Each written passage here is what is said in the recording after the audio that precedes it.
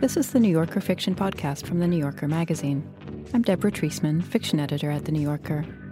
Each month, we invite a writer to choose a story from the magazine's archives to read and discuss.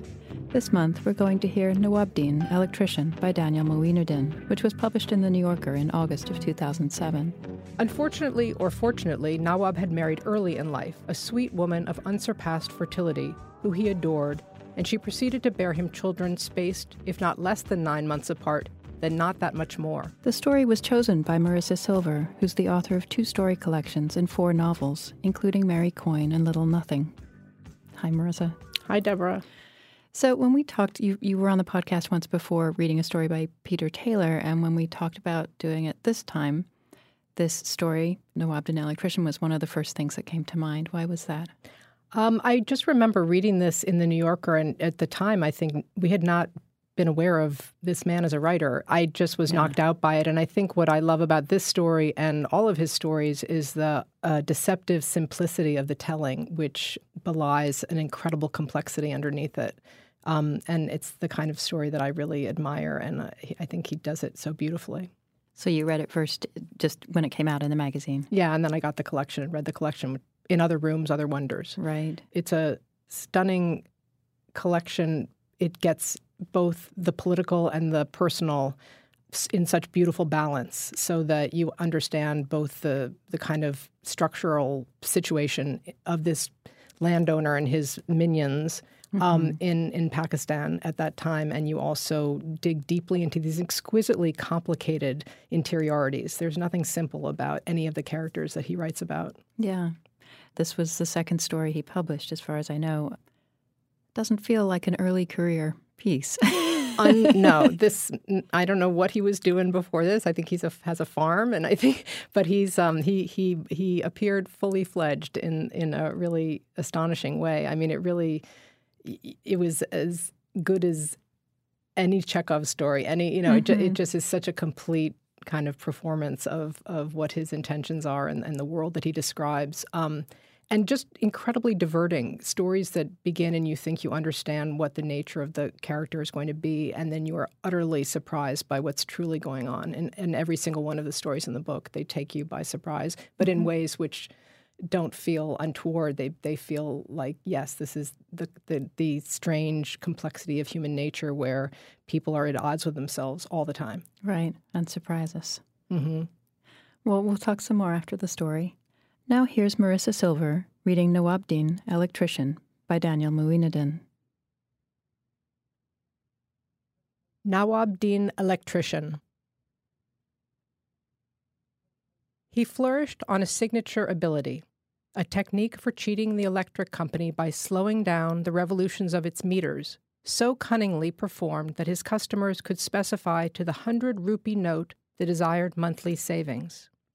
In this Pakistani desert, behind Multan, where the tube wells pumped from the aquifer day and night, Nawab's discovery eclipsed the philosopher's stone.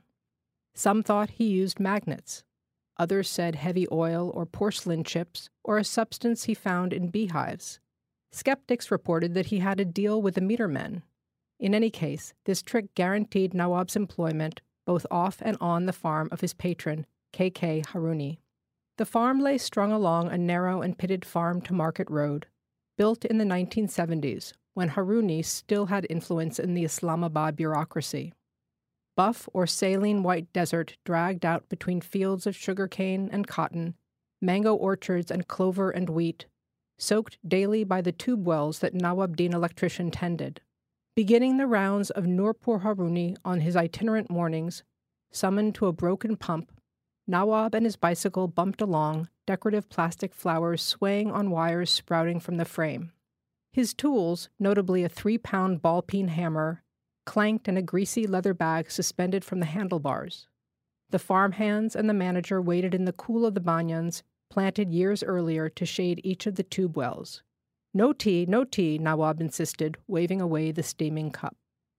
Hammer dangling from his hand like a savage's axe, Nawab entered the oily room housing the pump and its electric motor. Silence. The men crowded the doorways till he shouted that he must have light.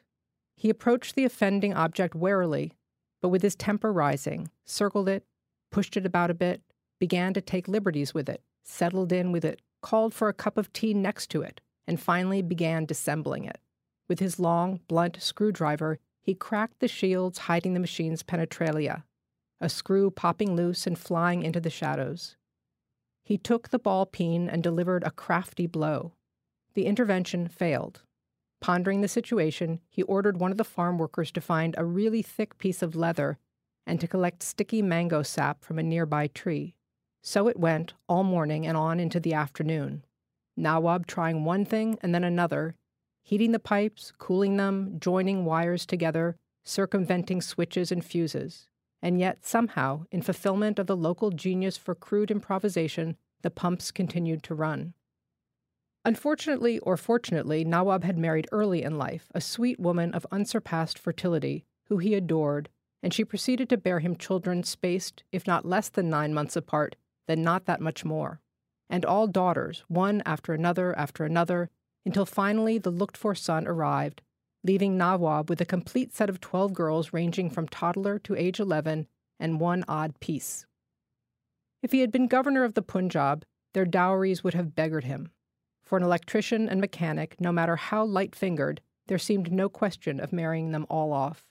No moneylender in his right mind would, at any rate of interest, advance a sufficient sum to buy the necessary items for each daughter: beds, a dresser, trunks, electric fans, dishes, 6 suits of clothes for the groom, 6 for the bride, perhaps a television, and on and on and on. Another man might have thrown up his hands, but not Nawabdin. The daughters acted as a spur to his genius, and he looked with satisfaction in the mirror each morning at the face of a warrior going out to do battle. Nawab, of course, knew that he must proliferate his sources of revenue. The salary he received from K.K. Haruni for tending the tube wells would not even begin to suffice. He set up a 1-room flour mill, run off a condemned electric motor, condemned by him. He tried his hand at fish farming in a pond at the edge of one of his master's fields. He bought broken radios, fixed them, and resold them. He did not demur even when asked to fix watches, although that enterprise did spectacularly badly and earned him more kicks than kudos, for no watch he took apart ever kept time again. K.K. Haruni lived mostly in Lahore and rarely visited his farms. Whenever the old man did visit, Nawab would place himself night and day at the door leading from the servants' sitting area into the walled grove of ancient banyan trees where the old farmhouse stood. Grizzled, his peculiar aviator glasses bent and smudged, Nawab tended the household machinery, the air conditioners, water heaters, refrigerators, and pumps, like an engineer tending the boilers on a foundering steamer in the Atlantic gale. By his superhuman efforts, he almost managed to maintain K.K. Haruni in the same mechanical cocoon, cooled and bathed and lighted and fed, that the landowner enjoyed in Lahore. Haruni, of course, became familiar with this ubiquitous man, who not only accompanied him on his tours of inspection, but could be found morning and night standing on the master bed, rewiring the light fixture or poking at the water heater in the bathroom. Finally, one evening at tea time, gauging the psychological moment, Nawab asked if he might say a word. The landowner, who was cheerfully filing his nails in front of a crackling rosewood fire, told him to go ahead. "Sir, as you know, your lands stretch from here to the Indus, and on these lands are fully 17 tube wells, and to tend these 17 tube wells there is but one man, me, your servant. In your service I have earned these gray hairs." Here he bowed his head to show the gray. "And now I cannot fulfill my duties as I should. Enough, sir, enough. I beg you, forgive me my weakness. Better a darkened house and proud hunger within than disgrace in the light of day. Release me, I ask you, I beg you." The old man, well accustomed to these sorts of speeches, though not usually this florid, filed away at his nails and waited for the breeze to stop. "What's the matter, Nawabdin?" "Matter, sir? Oh, what could be the matter in your service? I've eaten your salt for all my years. But, sir, on the bicycle now, with my old legs and with the many injuries I've received when heavy machinery fell on me, I cannot any longer bicycle about like a bridegroom from farm to farm, as I could when I first had the good fortune to enter your service. I beg you, sir, let me go." "And what is the solution?" Haruni asked, seeing that they had come to the crux. He didn't particularly care one way or the other, except that it touched on his comfort, a matter of great interest to him. The crops that year had been good. Haruni felt expansive in front of the fire, and so, much to the disgust of the farm managers, Nawab received a brand-new motorcycle, a Honda 70. He even managed to extract an allowance for gasoline. The motorcycle increased his status, giving him weight so that the people began calling him uncle and asking his opinion on world affairs about which he knew absolutely nothing. He could now range farther, doing much wider business. Best of all, now he could spend every night with his wife, who early in the marriage had begged to live not in Nawab's quarters in the village, but with her family in Firoza, near the only girls' school in the area. A long straight road ran from the canal headworks near Firoza all the way to the Indus, through the heart of the KK Haruni lands. The road ran on the bed of an old highway built when these lands lay within a princely state. Some 150 years ago, one of the princes had ridden that way, going to a wedding or a funeral in this remote district, felt hot, and ordered the rosewood trees be planted to shade the passerby.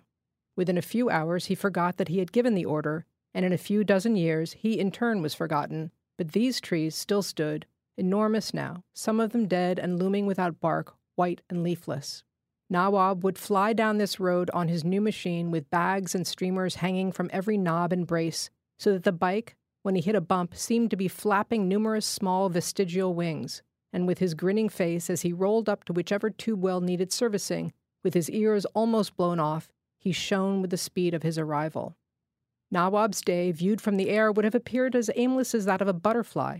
To the senior manager's house in the morning, where he diligently paid his respects, then to one or another of the tube wells, kicking up dust on the unpaved field roads, into the town of Firoza, zooming beneath the rosewoods, a bullet of sound, moseying around town, sneaking away to one of his private interests, to cement a deal to distribute ripening early-season honeydews from his cousin's vegetable plot, or to count before hatching his half-share in a flock of chickens, then back to Nurpur Haruni and out again.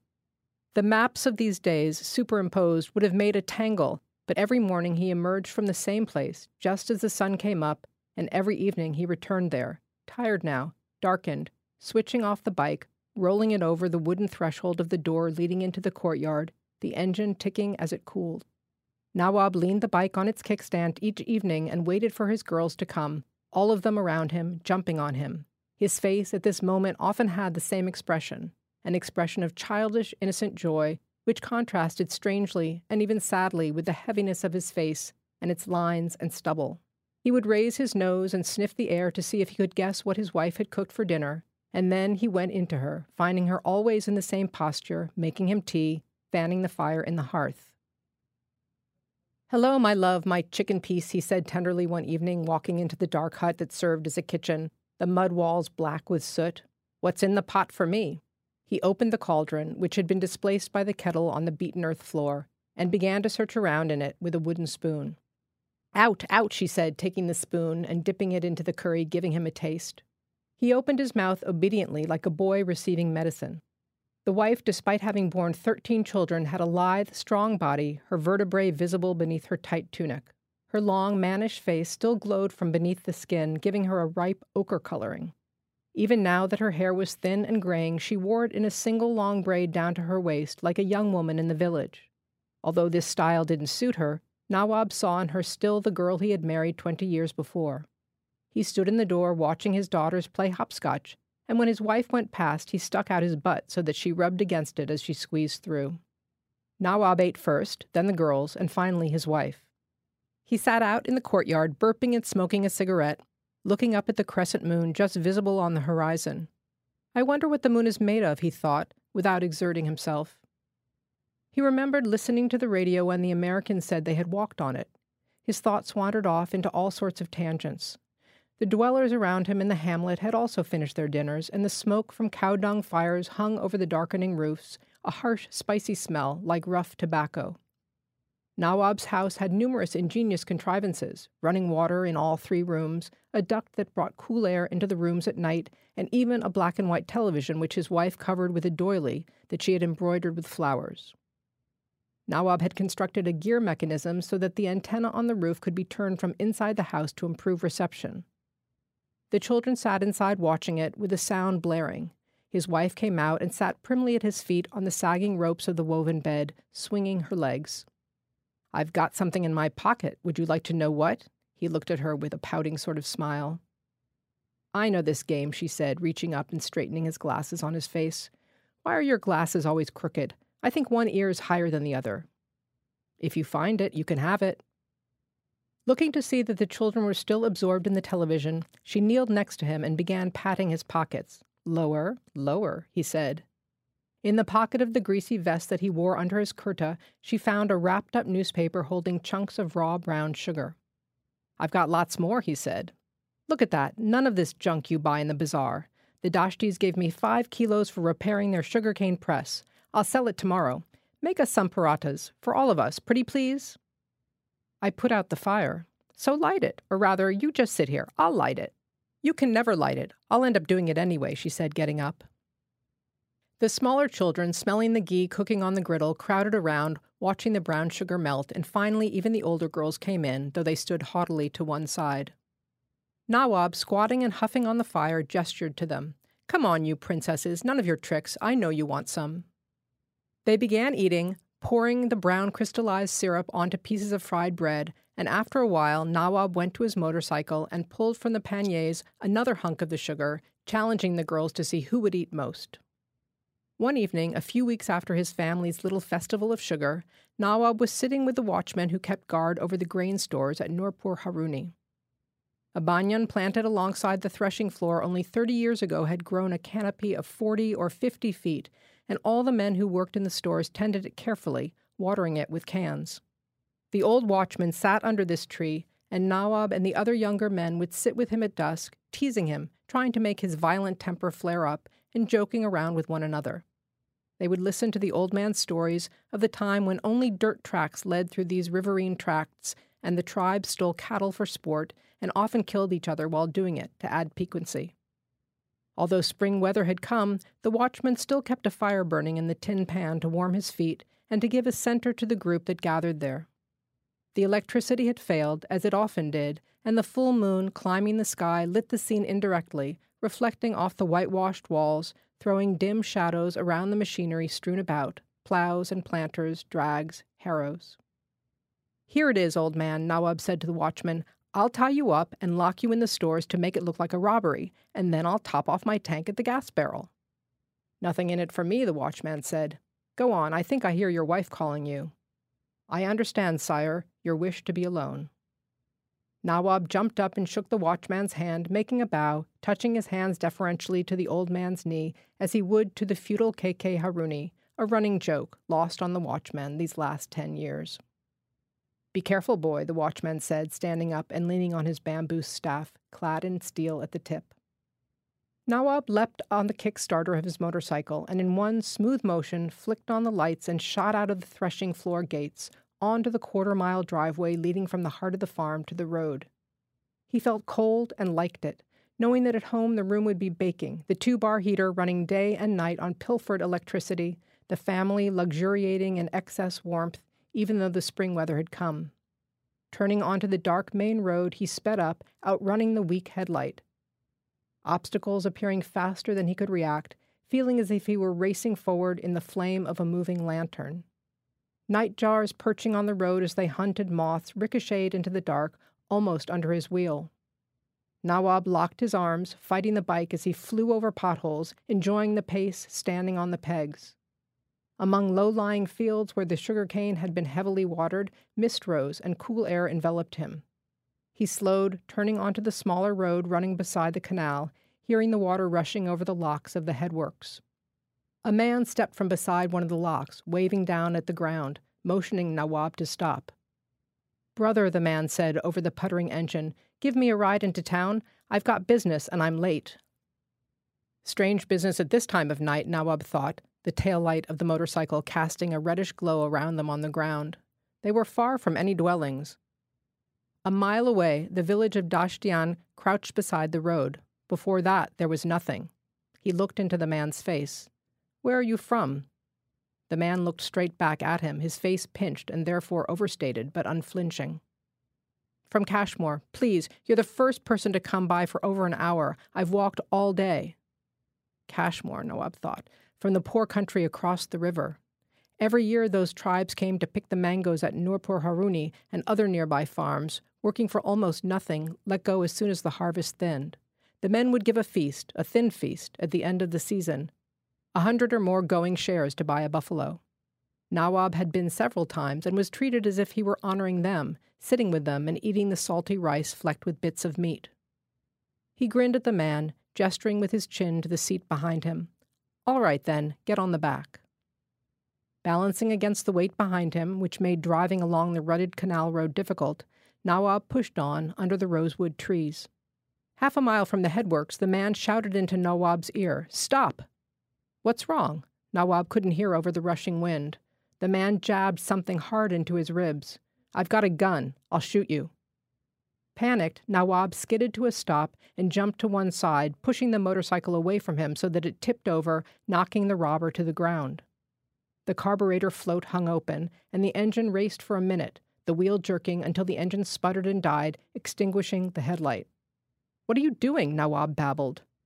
"I'll shoot you if you don't stand back," the robber said, rising up on one knee, the gun pointed at Nawab. They stood obscured in the sudden woolly dark next to the fallen motorcycle, which leaked raw-smelling gasoline into the dust underfoot. Water running through the reeds in the canal beside them made soft gulping sounds as it swirled along. His eyes adjusting to the dark, Nawab saw the man sucking at a cut on his palm, the gun held in his other hand. When the man went to pick up the bike, Nawab approached a step toward him. "I told you, I'll shoot you." Nawab put his hands together in supplication. "I beg you, I've got little girls, 13 children. I promise, 13. I tried to help you. I'll drive you to Feroza, and I won't tell anyone. Don't take the bike. It's my daily bread. I'm a man like you, poor as you." "Shut up." Without thinking, a flash of cunning in his eyes, Nawab lunged for the gun, but missed. For a moment the two men grappled until the robber broke free, stepped back, and fired. Nawab fell to the ground, holding his groin with both hands, entirely surprised, shocked, as if the man had slapped him for no reason. The man dragged the bike away, straddled it, and tried to start it, bobbing up and down, pitching his weight onto the lever, the engine whirring but not catching. It had flooded, and he held the throttle wide open, which made it worse. At the sound of the shot, the dogs in Dashtian had begun to bark, the sound fitful in the breeze. Lying on the ground, at first Nawab thought the man had killed him. The pale moonlit sky, seen through the branches of the rosewood tree, tilted back and forth like a bowl of swaying water. He had fallen with one leg bent under him, and now he straightened it. His hand came away sticky when he touched the wound. "Oh God, oh Mother, oh God," he moaned, not very loudly, in a sing-song voice. He looked at the man whose back was turned, vulnerable, kicking wildly at the starter not 6 feet away. Nawab couldn't let him take it away, not the bike, his toy, his freedom. He stood up again and stumbled forward, but his injured leg buckled and he fell, his forehead hitting the rear bumper of the motorcycle. Turning in the seat, holding a gun at arm's length, the robber fired 5 more times, 1, 2, 3, 4, 5, with Nawab looking up into his face in disbelief, seeing the repeated flame in the revolver's mouth. The man had never used weapons, had fired this unlicensed revolver only one time to try it out when he bought it from a bootlegger. He couldn't bear to point at the torso or the head, but shot at the groin and the legs. The last 2 bullets missed wildly, throwing up dirt in the road. The robber rolled the motorcycle forward 20 feet, grunting, and again tried to start it. From Dashtian, a torch jogged quickly down the road. Throwing the bike to the ground, the man ran into a stand of reeds that bordered a field. Nawab lay in the road, not wanting to move.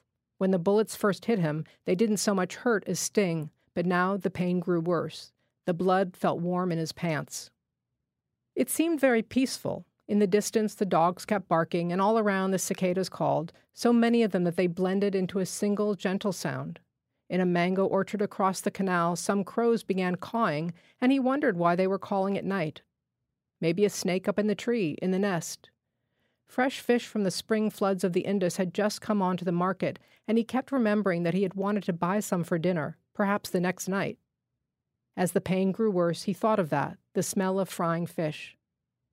2 men from the village came running up, one much younger than the other, both of them bare-chested. The elder, pot-bellied, carried an ancient single-barreled shotgun, the butt mended crudely with wire. "Oh God, they've killed him! Who is it?" The younger man kneeled down next to the body. "It's Nawab, the electrician, from Nurpur Haruni." "I'm not dead," Nawab said insistently, without raising his head. He knew these men, father and son. He had arranged the lighting at the son's wedding. "The bastard's right there in the reeds." Stepping forward, aiming into the center of the clump, the older man fired, reloaded, and fired again. Nothing moved among the green leafy stalks, which were head-high and surmounted by feathers of seed. "He's gone," the young man said, sitting next to Nawab, holding his arm. The father walked carefully forward, holding the gun to his shoulder. Something moved, and he fired. The robber fell forward into the open ground. He called, "Mother, help me!" and got up on his knees, holding his hands to his waist. Walking up to him, the father hit him once in the middle of the back with the butt of the gun, and then threw down the gun and dragged him roughly by his collar onto the road. Raising the bloody shirt, he saw that the robber had taken 6 buckshot pellets in the stomach. Black, angry holes seeping blood in the light of the torch. The robber kept spitting without any force. The son got up and started the motorcycle by pushing it down the road with the gears engaged until the engine came to life. Shouting that he would get some transport, he raced off, and Nawab winced, hearing the man, in his hurry, shifting without using the clutch. "Do you want a cigarette, uncle?" the old villager said to Nawab, offering the pack. Nawab rolled his head back and forth. "Fuck, look at me." In the silence, a forgotten thought kept bothering Nawab, something important. Then he remembered. "Find the guy's revolver, Bole. You're going to need it for the cops." "I can't leave you," he said, but after a minute he threw away his cigarette and got up. The old man was still searching in the reeds when the lights of a pickup materialized at the canal headworks and bounced wildly down the road. The driver, doubtful of the whole affair, stood by while the father and son lifted Nawab and the motorcycle thief into the back. They drove to Feroza to a private clinic there run by a mere pharmacist who nevertheless kept a huge clientele because of his abrupt and sure manner and his success at healing all the prevalent diseases with the same few medicines. The clinic smelled of disinfectant and of bodily fluids, a heavy, sweetish odor. 4 beds stood in a room dimly lit by a fluorescent tube. As the father and son carried him in, Nawab, alert to the point of strain, observed blood on some rumpled sheets, a rusty blot. The pharmacist who lived above the clinic had come down wearing a loincloth and undershirt. He seemed perfectly unflustered, if anything slightly cross at having been disturbed. "Put them on these 2 beds." "As-salamu alaykum, Dr. Sahib," said Nawab, who felt as if he were speaking to someone very far away. The pharmacist seemed an immensely grave and important man, and Nawab spoke to him formally. "What happened, Nawab?" "He tried to snatch my motorbike, but I didn't let him." The pharmacist pulled off Nawab's shalwar, got a rag, and washed away the blood, then poked around quite roughly while Nawab held the sides of the bed and willed himself not to scream. "You'll live," he said. "You're a lucky man. The bullets all went low." "Did it hit?" The pharmacist dabbed with the rag. "Not even that, thank God." The robber must have been hit in the lung, for he kept breathing up blood. "You won't need to bother taking this one to the police," the pharmacist said. "He's a dead man." "Please," the robber begged, trying to raise himself. "Have mercy. Save me. I'm a human being also." The pharmacist went into the office next door and wrote the names of drugs on a pad, sending the villager's son to a dispenser in the next street. "Wake him and tell him it's Nawabdin the Electrician. Tell him I'll make sure he gets the money." Nawab looked over at the robber for the first time. There was blood on his pillow, and he kept snuffling as if he needed to blow his nose. His thin and very long neck hung crookedly on his shoulder, as if out of joint. He was older than Nawab had thought, not a boy, dark-skinned with sunken eyes and protruding yellow smoker's teeth, which showed whenever he twitched for breath. "I did you wrong," the robber said weakly. "I know that. You don't know my life, just as I don't know yours. Even I don't know what brought me here. Maybe you're a poor man, but I'm much poorer than you. My mother is old and blind, in the slums outside Multan. Make them fix me. Ask them to do it, and they'll do it." He began to cry, not wiping away the tears which drew lines on his dark face.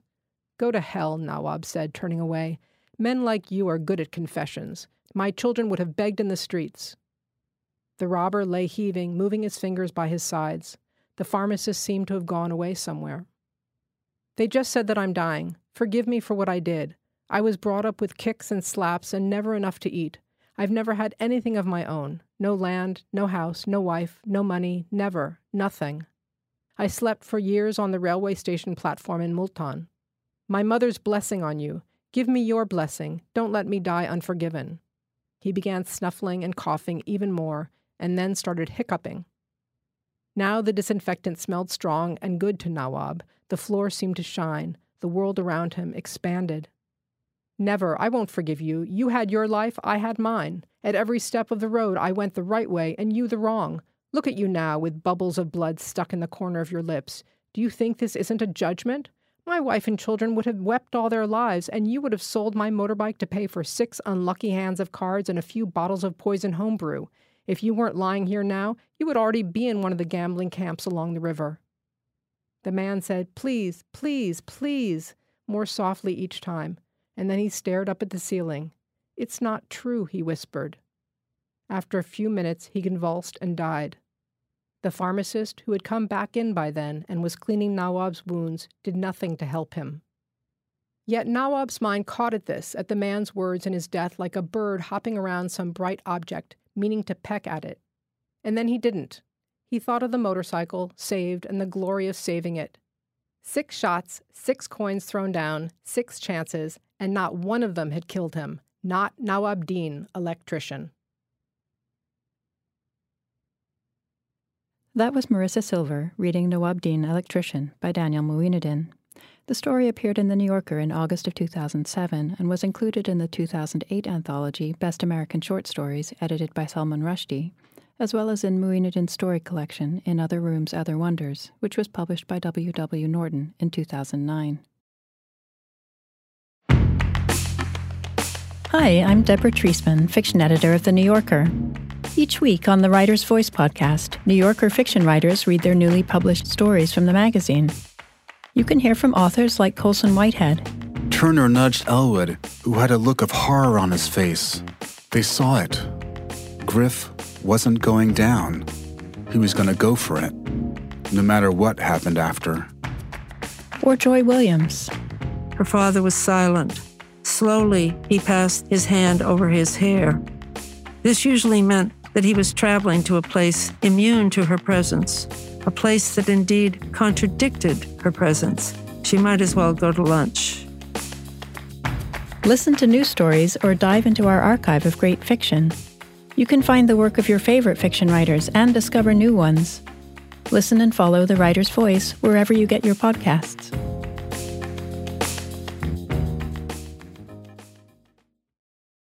The questions around retirement have gotten tiring.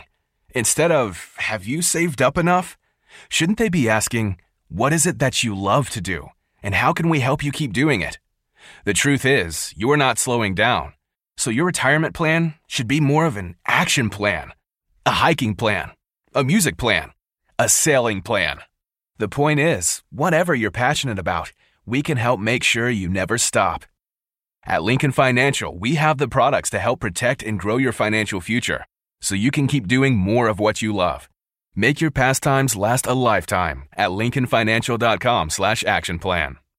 Lincoln Financial Group, marketing name for Lincoln National Corporation and its insurance companies, and broker/dealer affiliate Lincoln Financial Distributors, Inc., copyright 2024, Lincoln National Corporation. Marisa, as you were saying before, in some ways this is kind of a simple-seeming story. It's sort of a slice of life on this farm in Pakistan. Why is it more than that? What makes it more than that? What makes it more than that is what's under the sort of subtext running underneath all the explicit action, which is really about class and power and morality. But it sneaks up on you. You aren't hit over the head that these are the themes of the story. It is incredibly woven into all the actions, and you see it so subtly in the way that Nawab has no power over his boss, but he has some power over these people who he can do favors for by increasing their take. He has power over his wife and his family, and he treats her both lovingly and not so lovingly. There's that moment where she says, he's hiding the sugar, but he sort of makes her, in a sense, get down on her knees. Grope him for it. Yeah, and in a sexual way, and his inference is sexual right in front of the children. It's this really charged moment that on the one hand you read as, he's a delightful husband and he's brought home this treat for his family, and he and his wife have a lovely, playful relationship, but there's something utterly uncomfortable about it. And then he eats first, and then his children, which I'm sure it has a cultural appropriateness, but it's also a sense of power. I mean, the way in which that happens has to do with power and family power. And then this utterly surprising event happens in the story where he's mugged by the guy, and then suddenly there's this complexified power situation going on because the man has a gun, obviously. So he is in charge, literally, of whether Nawab lives or dies. And then that tense conversation between them as they both sort of, the man sort of demands the bike because he's poor, and Nawab, refuses to give it up because that bike means everything to him and it is his power. That bike represents his power. And then this wonderful, another change where they're in the hospital and suddenly there are these two guys in bed side by side. They are in some ways quite equal. And yet Nawab refuses to let go of his sense of authority over this guy. He won't forgive him. And even when the man says that final chilling line, "It's not true," which is a really interesting line, and we could unpack that for later, Nawabdin knows that he should understand more in that line. He knows that that line will expose him, will expose this kind of holding on to power, this way in which he's organized his life. And then he turns his back on it. He refuses to see it. And so it's this wonderful, in every situation in the story, power is at issue. Even in that scene where he's going to visit the watchman, and that's a very thrown away scene. There's not much that goes on there. It's not important, but he teases the man in a way, and that's power too. So every single situation, every single encounter is a different shift and a different way of looking at the dynamics of power in this community and what the morality of that is. Mm-hmm. And there are so many different levels, too, because it's true that Nawab is poor and it's true that the thief is poor, but they're not the same poor. Right. And exactly. There are very subtle gradations that Mueenuddin gets at. The other thing that I think is so wonderful is that the echo, Mueenuddin sets up these echoes where we have the scene where Nawab asks Haruni for the bike, and he is kind of inventing a story, right? He says, "I'm an old man, I can't bike anymore. This probably isn't true." He's just figuring this is the moment where he can sort of accrete some power and a motorbike.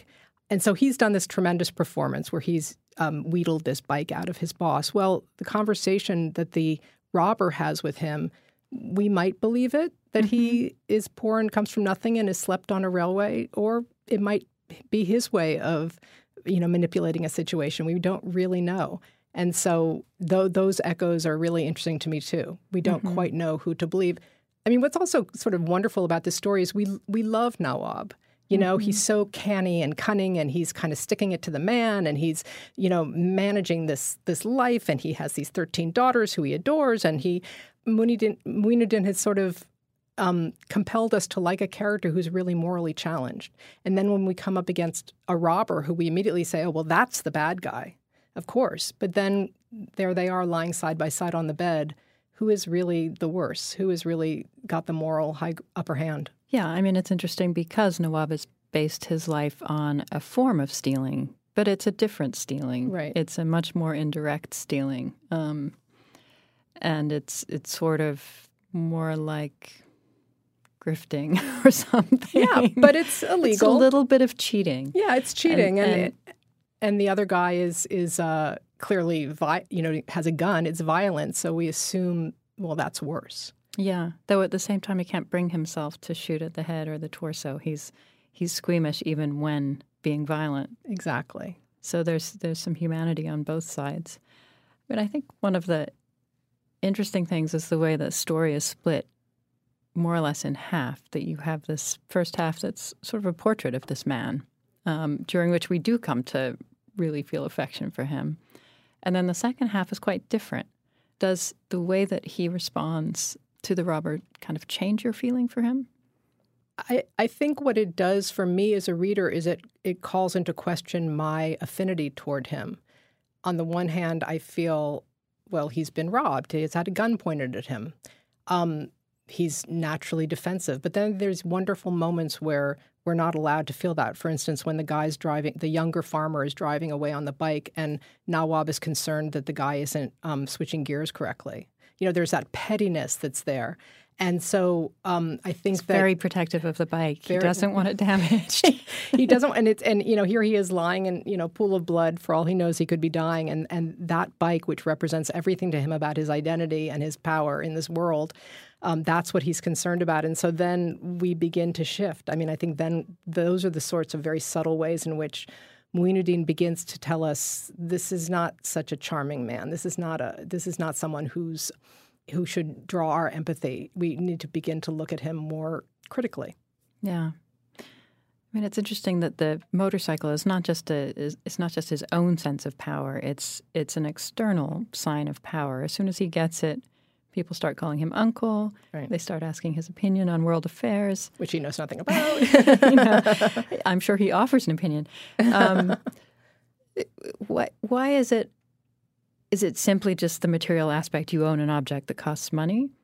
Or is there something else to that sort of shift in his status? Well, I think there's something interesting in the story about mechanization. And, so much of the story is about him fixing these broken machines. And so you get a portrait of a world that is, working with broken machinery and everything sort of held together with spit and polish. And I think that the idea of this machine that's new, the guy gets a new Honda, and it works, and it represents to me, for him, this kind of, he's risen a level above the life where everyone else is sort of putting things together with wire and, hope and a prayer. And mango sap. Yeah, and mango sap, exactly.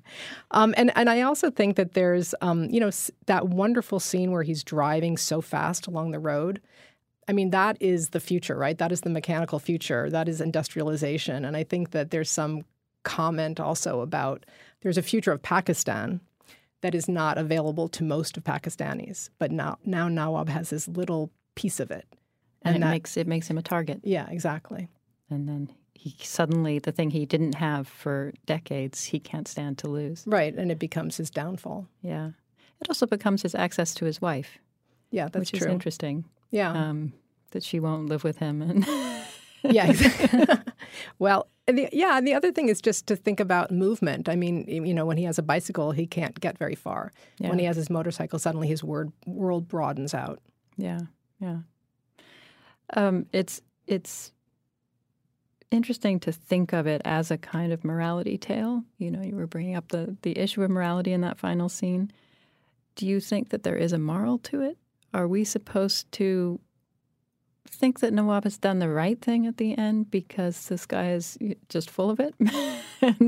and it's true. Nawabdin's children would have been begging in the street if he'd been killed. Or are we supposed to think that he's sort of heartless at that moment? Well, I mean, the reason I think this story is so fantastic is that we don't know the answer. And I think we don't know what is the right moral stance at that point. Do you become more human in a moment like that and forgive the person who was brought to such a crisis in his life that he did this? Is it right to not forgive? Is it right to see that you're somehow above this person? Which is what he does. I mean, they're lying there together in the exact same bed in the exact same crappy hospital, and yet he sort of refuses to agree that he's at one with this man in the same way that he refuses to really contemplate what that line, "it's not true," means. So I think what's powerful I think the story wouldn't be powerful if we knew the answer. I think the thing that's powerful about the story is it makes us question, how do we function in terms of power in our own lives, and what kinds of ways do we create hierarchies so that we can feel that we somehow will survive a little bit better than the next guy.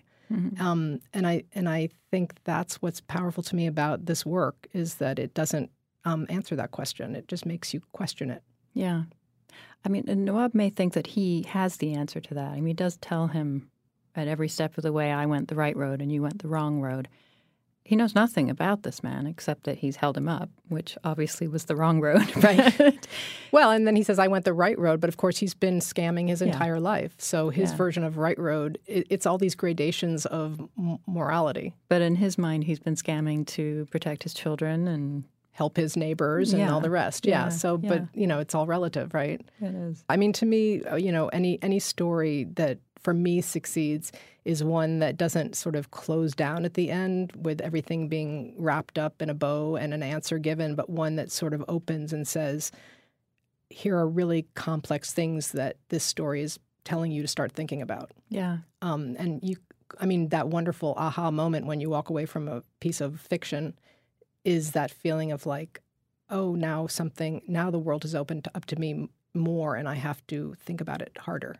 And you have to put yourself in that bed. Right. In that bed in the clinic with the pharmacist going off. Right, and the blood on the sheets. And and think, would I say I forgive you? Yeah.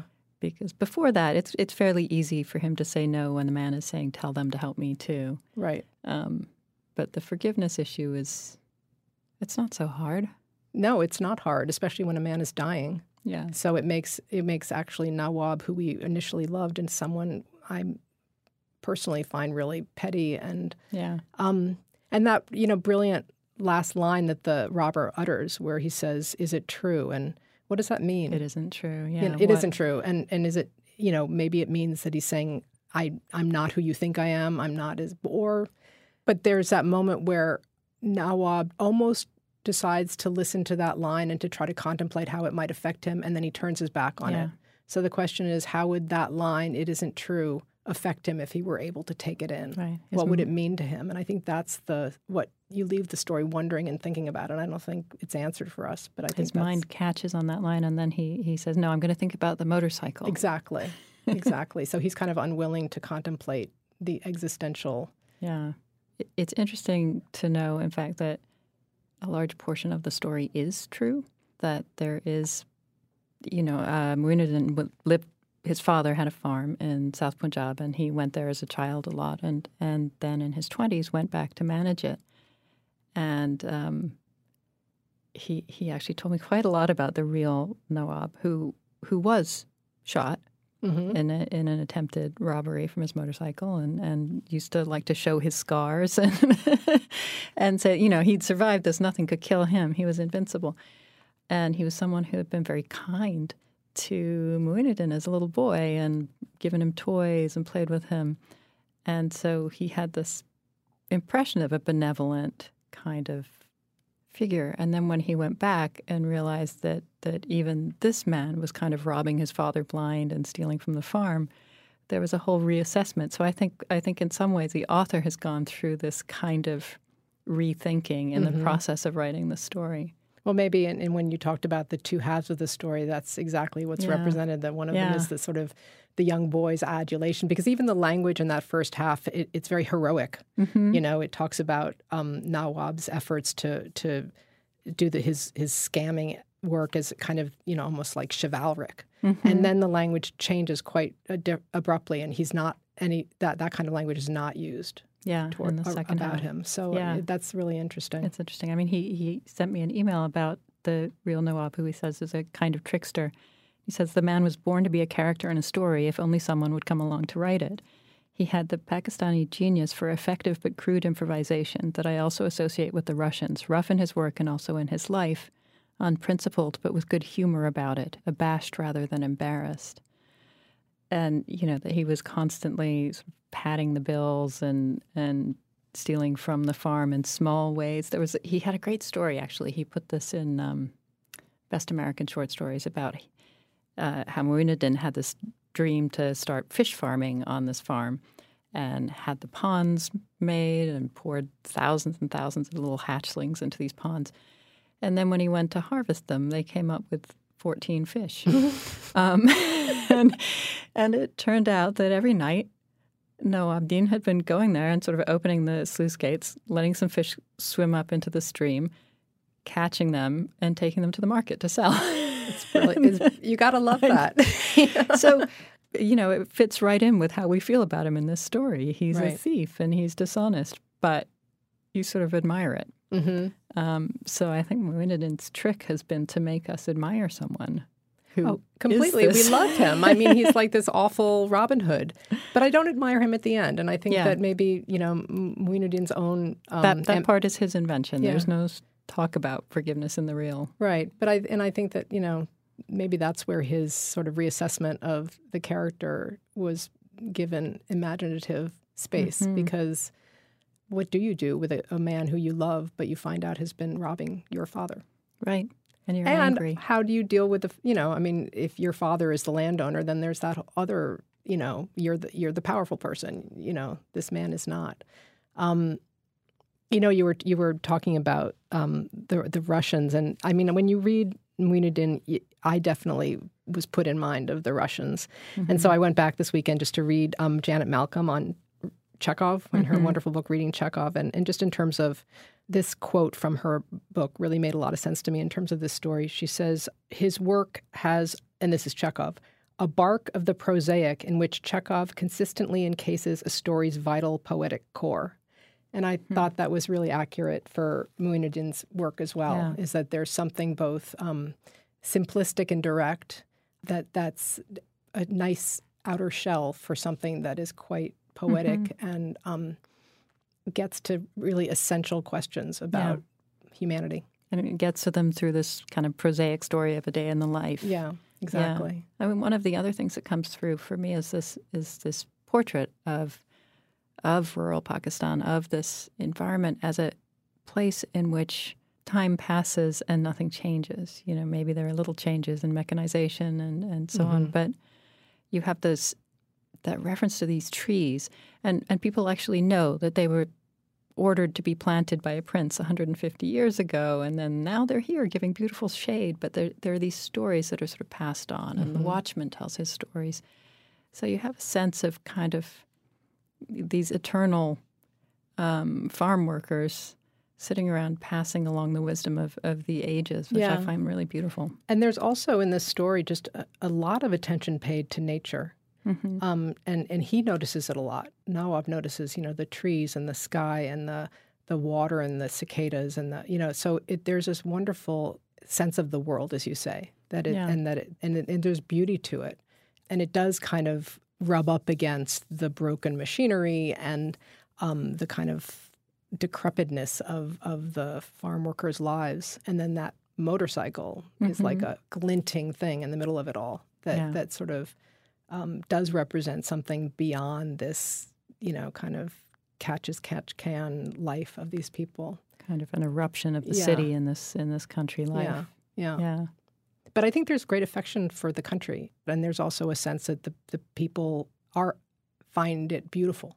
Yeah. That they Nawab appreciate their surroundings. They appreciate these banyan trees they can sit under, and exactly, and they tend to them. Yeah, exactly. Yeah, I mean, one of the things that Mueenuddin does here and in other stories is write about people. As we've said, he's the landowner in a sense. He's writing about people at lower levels of society, and not ever to me seeming condescending or patronizing. It's very difficult to do that. How do you think he pulls that off? Well, I think he pulls it off because he gives them fully fledged particularity. I mean, there's nothing generalized about any of his characters. They don't represent anything but themselves. And so you don't feel that they are being described from a kind of distant view of someone who is not of them. You feel like the writer has so deeply immersed himself in the specificity of a character that the portrait is coming through that character, not from above. So much attention is paid to this issue now. Nawab is given full range of his complexity, of his love, of his venality, of his morality, of his immorality. He is not meant to symbolize anything but himself. Yeah.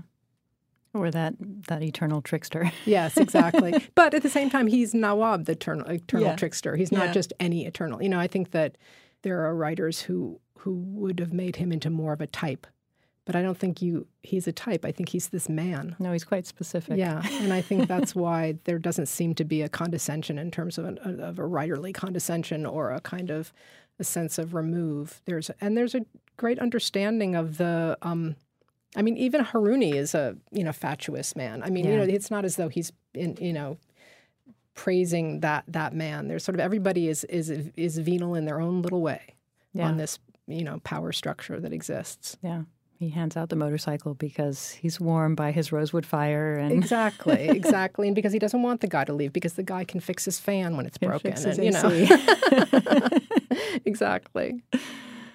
Mueenuddin also mentioned when I was emailing with him that he's just about finished with a novel, and it's set entirely in the U.S. Oh, interesting. And he is his father was Pakistani, his mother was Norwegian American, and he grew up in a few different places, but partly between this farm in Pakistan and his mother's rural setting in Wisconsin. Mm-hmm. And so That's interesting. novel is set partly in the rural part of Wisconsin where his mother grew up. So we who love these stories are happy to hear this.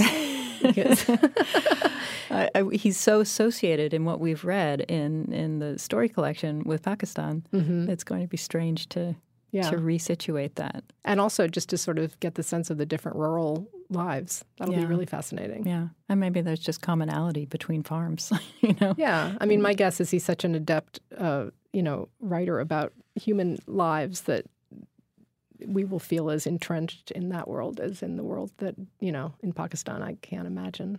I'm very excited to hear that. A lot of people I know have been waiting for his next. Yeah. Well, he'll be happy to hear that. Well, thank you, Marisa. Thank you so much. Daniyal Mueenuddin is the author of the story collection In Other Rooms, Other Wonders, which has been translated into 16 languages. The book won the Story Prize and the Commonwealth Writers' Prize and was a finalist for the National Book Award and the Pulitzer Prize. His forthcoming novel is tentatively titled This Is Where the Serpent Lives. Marisa Silver is the author of 2 story collections, Babe in Paradise and Alone with You, and 4 novels, including The God of War and Little Nothing. She's been publishing fiction in The New Yorker since 2000. You can download more than 140 previous episodes of the New Yorker Fiction Podcast, including one in which Marisa Silver reads and discusses a story by Peter Taylor, or subscribe to the podcast for free in the Apple Podcast section of the iTunes Store. On the Writer's Voice podcast, you can hear short stories from the magazine read by their authors. You can find the Writer's Voice and other New Yorker podcasts on your podcast app. Tell us what you thought of this program on our Facebook page, or rate and review us in Apple Podcasts on iTunes. The New Yorker Fiction Podcast is produced by Jill Duboff. I'm Deborah Treisman. Thanks for listening.